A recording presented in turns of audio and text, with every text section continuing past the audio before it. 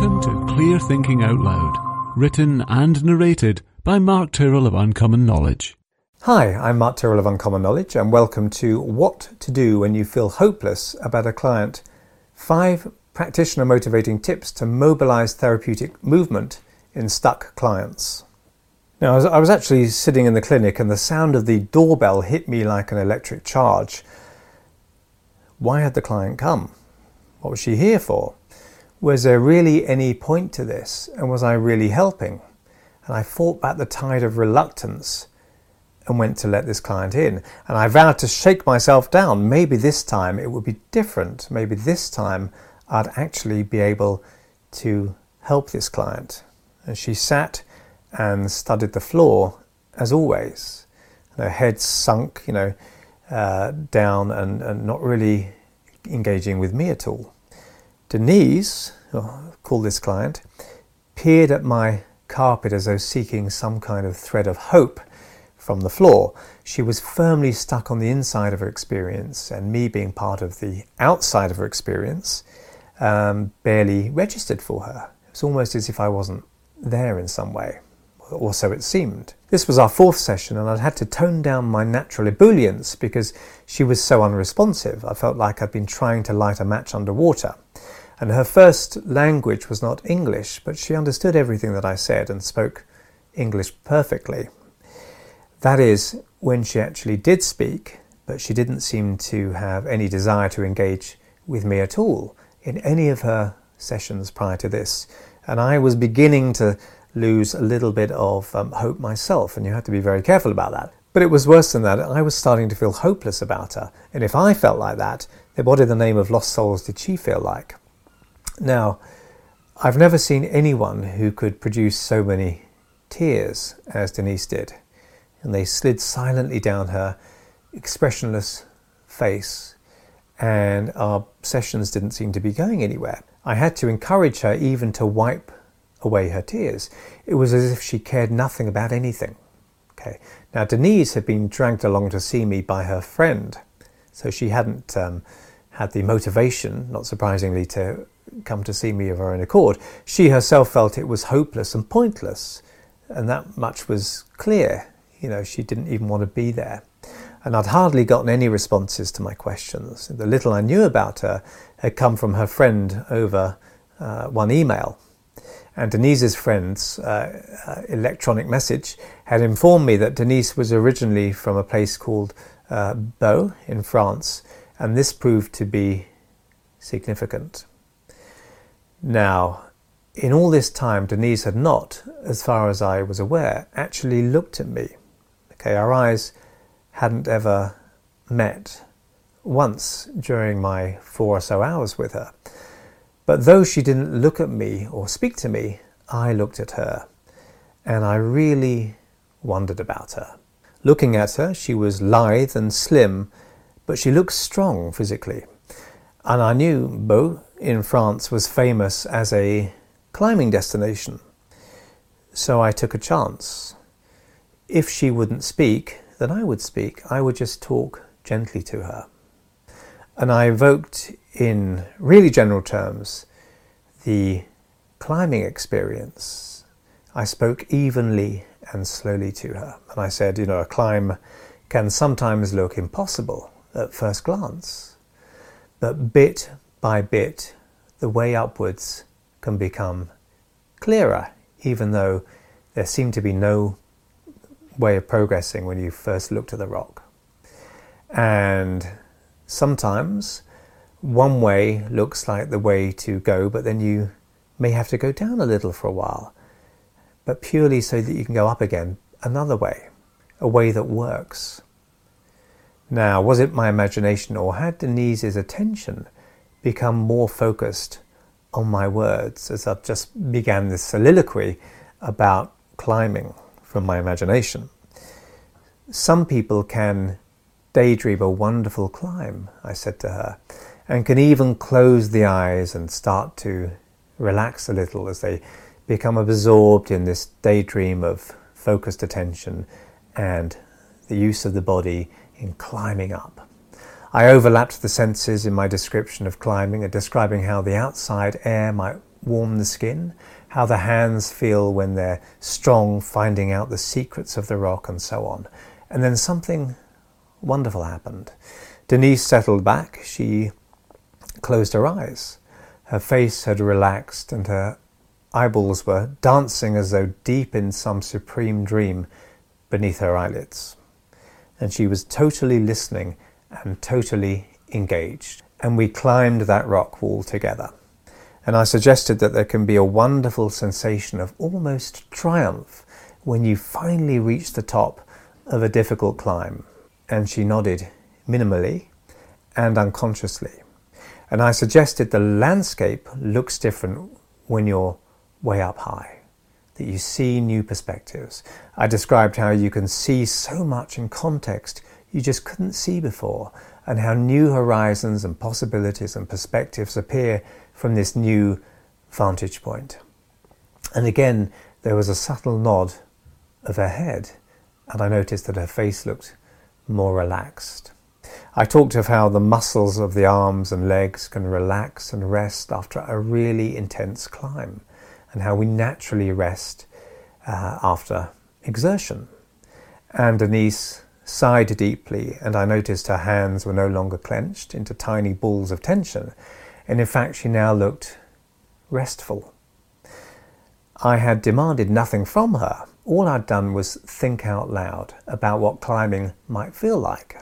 I hadn't suggested that she'd ever been climbing in this part of France or asked her anything else, of course, and she wasn't speaking anyway, so I'd done the speaking. And of course I hadn't just been talking about climbing.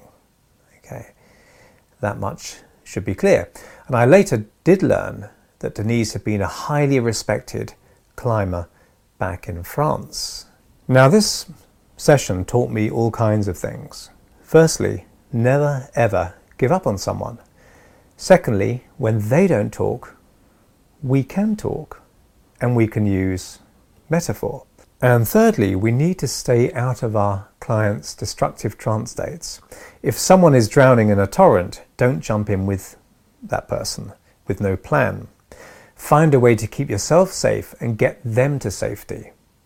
So there may sometimes be clients that you feel hopeless about. Maybe they've infected you with their hopelessness. Hopelessness as a feeling spreads between people. And this is one of the inherent risks of doing therapy, of spending time with people trapped inside a bubble of seemingly intractable negativity. Okay, we can get pulled into that bubble too if we're not careful. These are kind of mood viruses that infect people. Along with infectious pathogens, we all evolved to infect one another with our moods. And you can catch bad moods just as you can catch colds from those around you, even via social media, as it's been shown in research. Low or high morale can spread, and charisma, the extent to which someone can and does instill or prompt emotional states in other people, can come in negative or positive forms. So some people can be charismatic in a negative sense, and make you feel the way they do in a powerfully negative way. Denise's totally bleak mood, for some reason, had got to me. It pulled me in. I'd also suffered a failure of imagination at that point. I just couldn't imagine how she could get better because she seemed so stuck. But I hadn't been trying hard enough.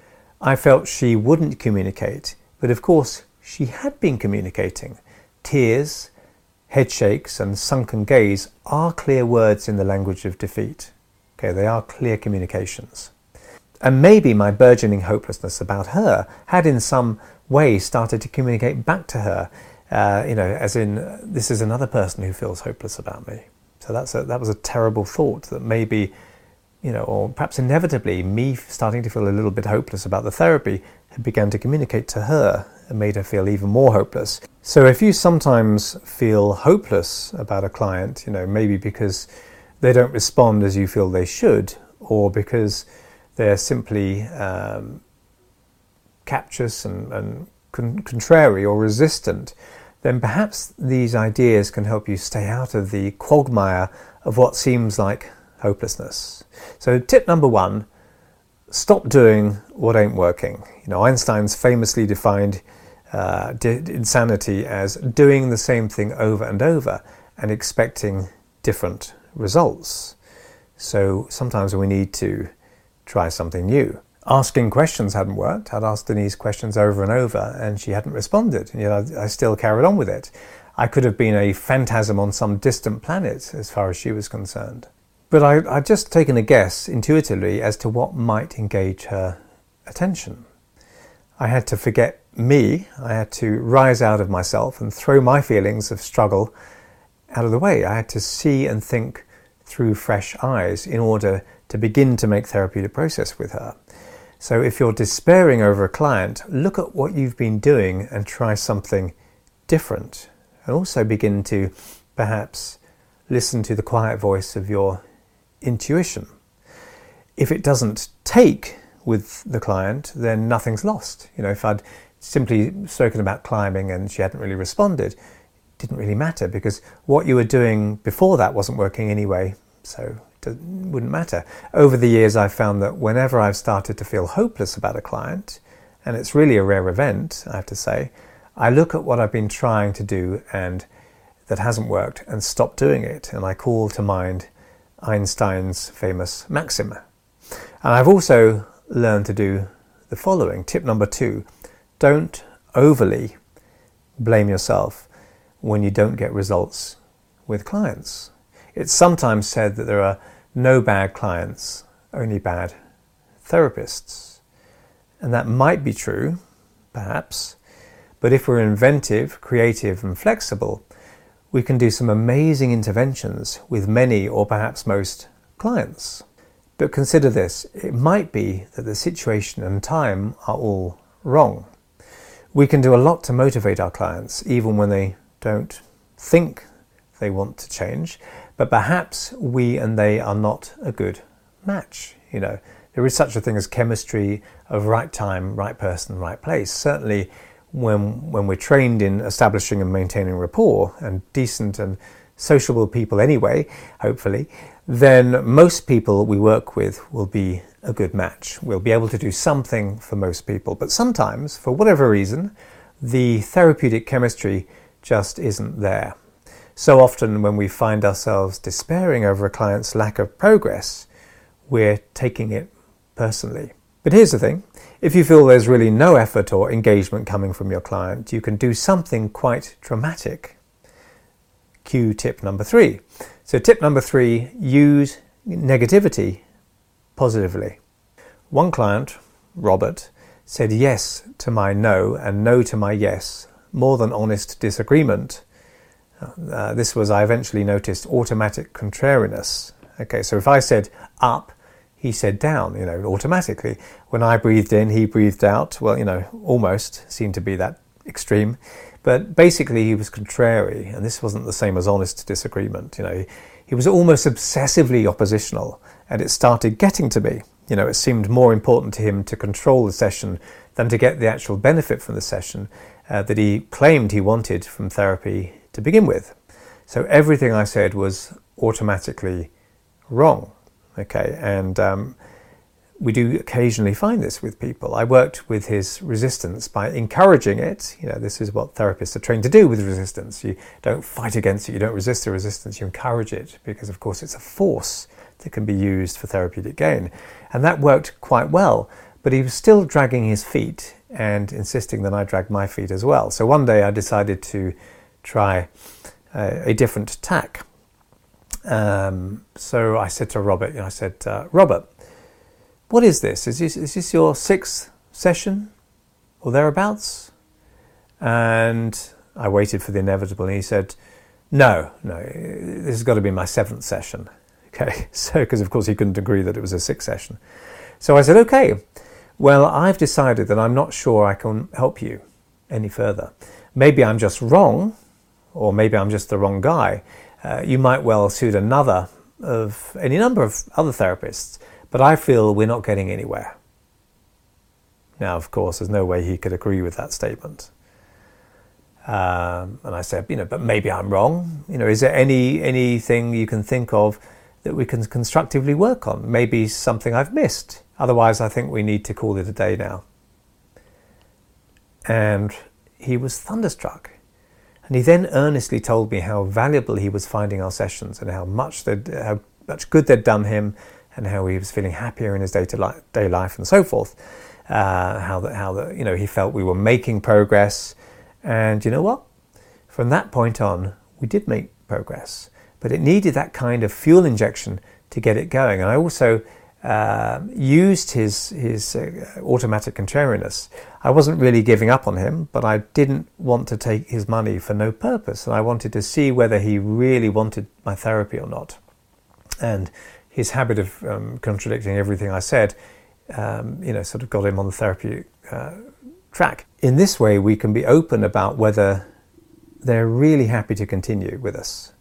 And that would have been a harsh approach to take for Denise, but for Robert, it worked beautifully. So different people, different approaches. Okay.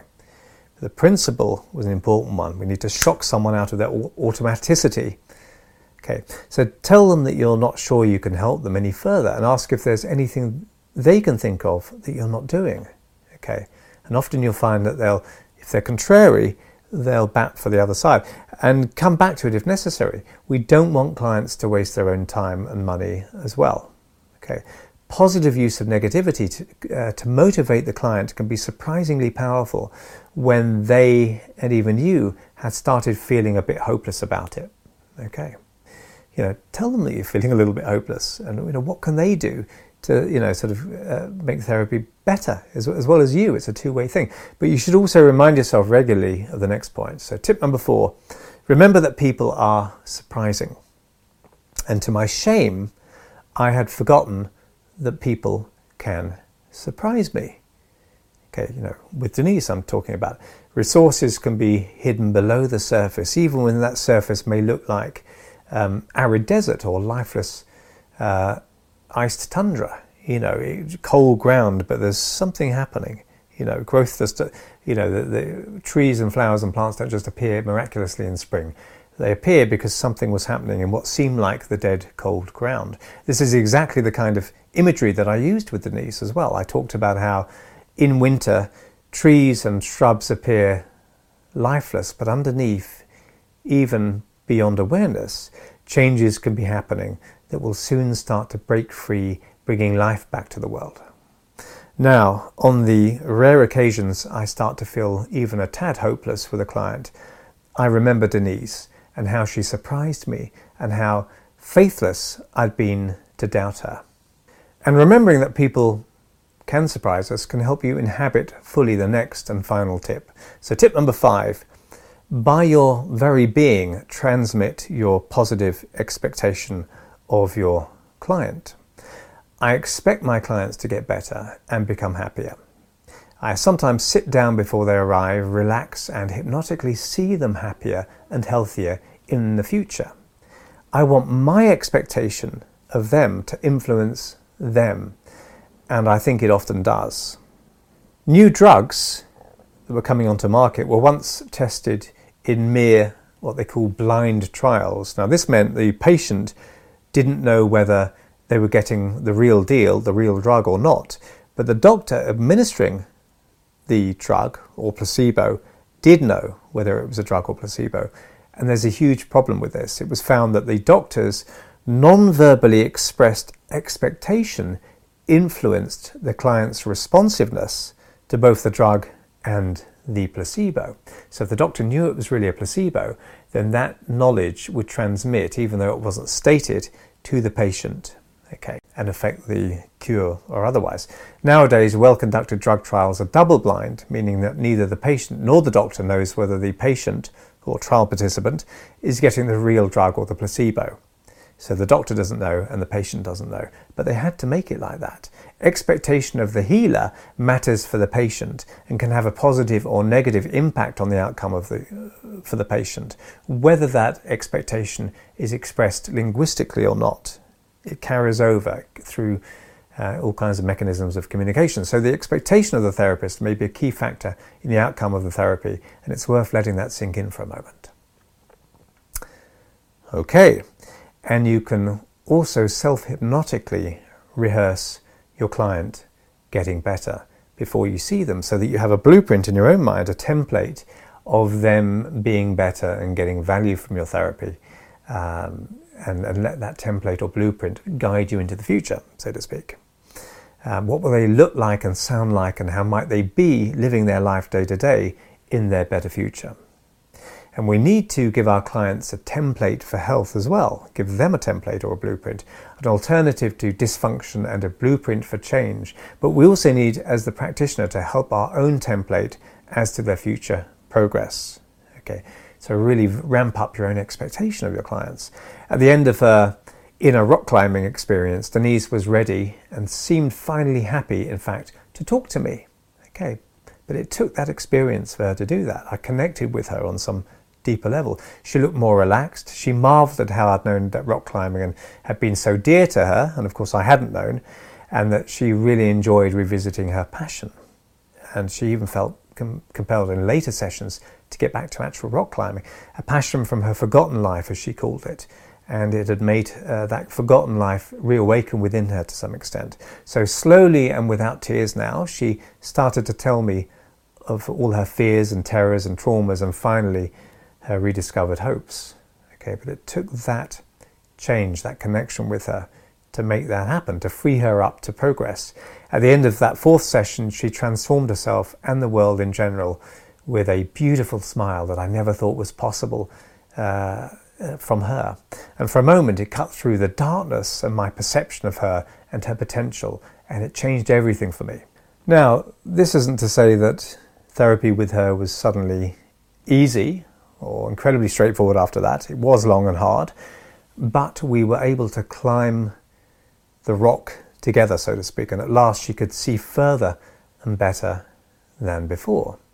She started to live a healthier and happier life. So I hope you found that useful. I'm Mark Tyrrell of Uncommon Knowledge, and if you'd like to subscribe to my email newsletter, you can find it over at unk.com/blog. That's unk.com/blog.